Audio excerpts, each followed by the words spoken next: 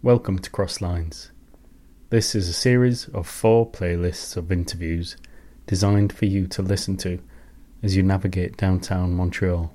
Each of the 4 routes starts at the intersection of Saint Laurent and Sainte Catherine. This first collection is the shortest geographically, ending just down the road at Place de la Paix, but it has a really interesting mixture of people. Altogether it lasts about 35 minutes. We start with Paul Beausejour, a producer and radio host at the CIBL radio station, talking about the role of radio in representing communities, before speaking with 2 people from Publicité Sauvage, putting up fly posters on Saint Laurent. We then talk to the dancers, doormen and clientele of the iconic Cleopatra's strip club opposite, before catching up with Yannick, who is putting up his own posters for the Cineclub Film Society of Montreal.